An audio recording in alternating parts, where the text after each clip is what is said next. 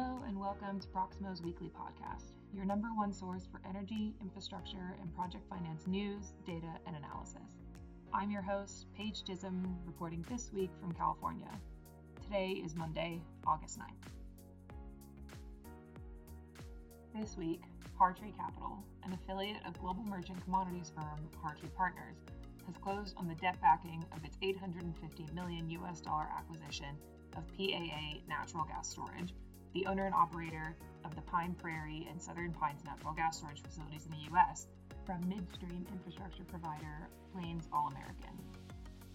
Structured via borrowing vehicle Hartree Natural Gas Storage, the deal comprises of a $475 million U.S. 3.5-year term loan provided by sole bookrunner MUFG, along with joint lead arrangers Wells Fargo Securities, Deutsche Bank, ING Capital, Investec, Mizuho, Societe Generale, and ICBC. Bank of China and Cadence have joined as participants. Latham and Watkins provided lender counsel, and Milbank acted for the borrower. The acquired assets are two operational, large-capacity salt dome natural gas storage facilities located in the U.S. Gulf Coast region. Both have historically contracted 100% of their working gas capacity. According to Steve Semlitz, co-founder of Hartree Partners, the Pine Prairie and Southern Pines natural gas storage facilities are two of the highest performing natural gas storage facilities in the United States. On the seller side, Wells Fargo Securities was financial advisor to Plains All American, and Vincent & Elkins provided legal counsel.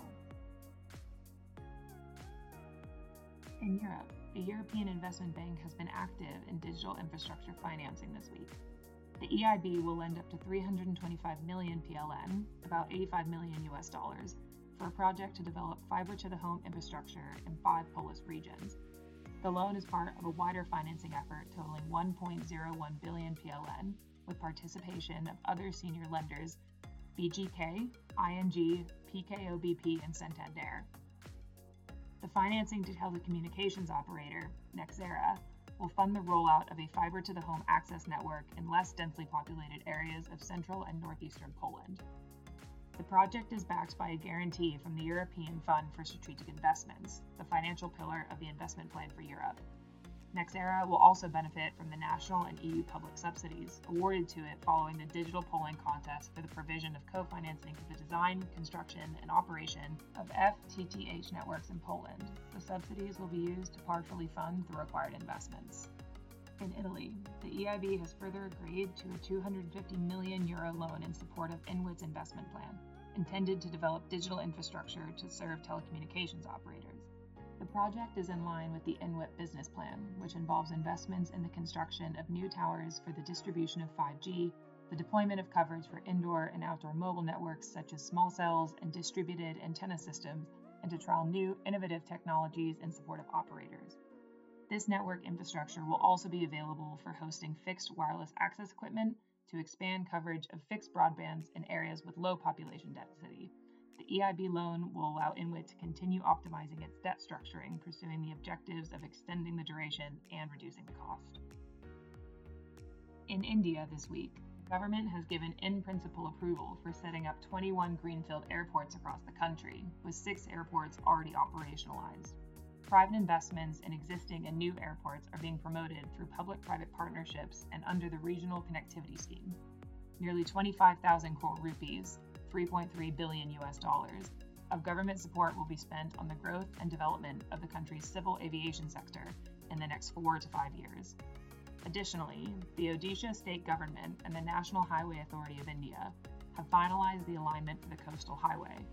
The project will now connect Gopalpur in Odisha to Digha of West Bengal and linked to all ports in the state.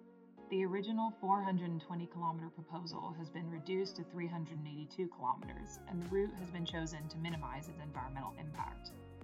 The 8,000 crore rupees project is planned in 2 phases, with the tendering process for at least one stretch expected by March.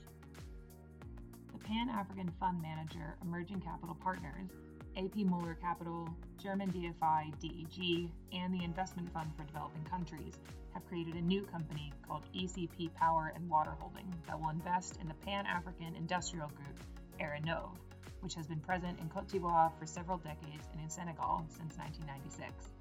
Aeronov, of which Emerging Capital Partners have been the largest shareholder since 2008, is a major player in the management of public services and the production of electricity and drinking water. As reference shareholder to the Aeronov Group, ECP Power and Water Holding will put a priority on clean energy investments as Aeronov underscores its commitments to the green transition and promoting sustainable and responsible development throughout Africa.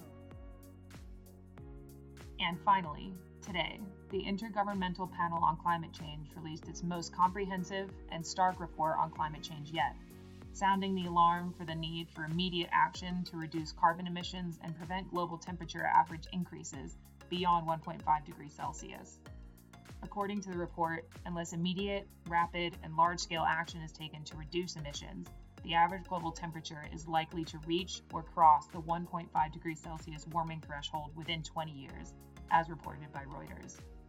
What the IPCC report has called the, quote, carbon budget would allow for 400 billion tons more CO2 to be added to the atmosphere before the budget is exceeded. Global emissions currently total just above 40 billion tons a year. If the Paris Climate Agreement targets are to be met, the carbon budget must be strictly adhered to in the coming decade. The opportunities for financing the energy transition, from hydrogen to renewables and storage, has never been greater.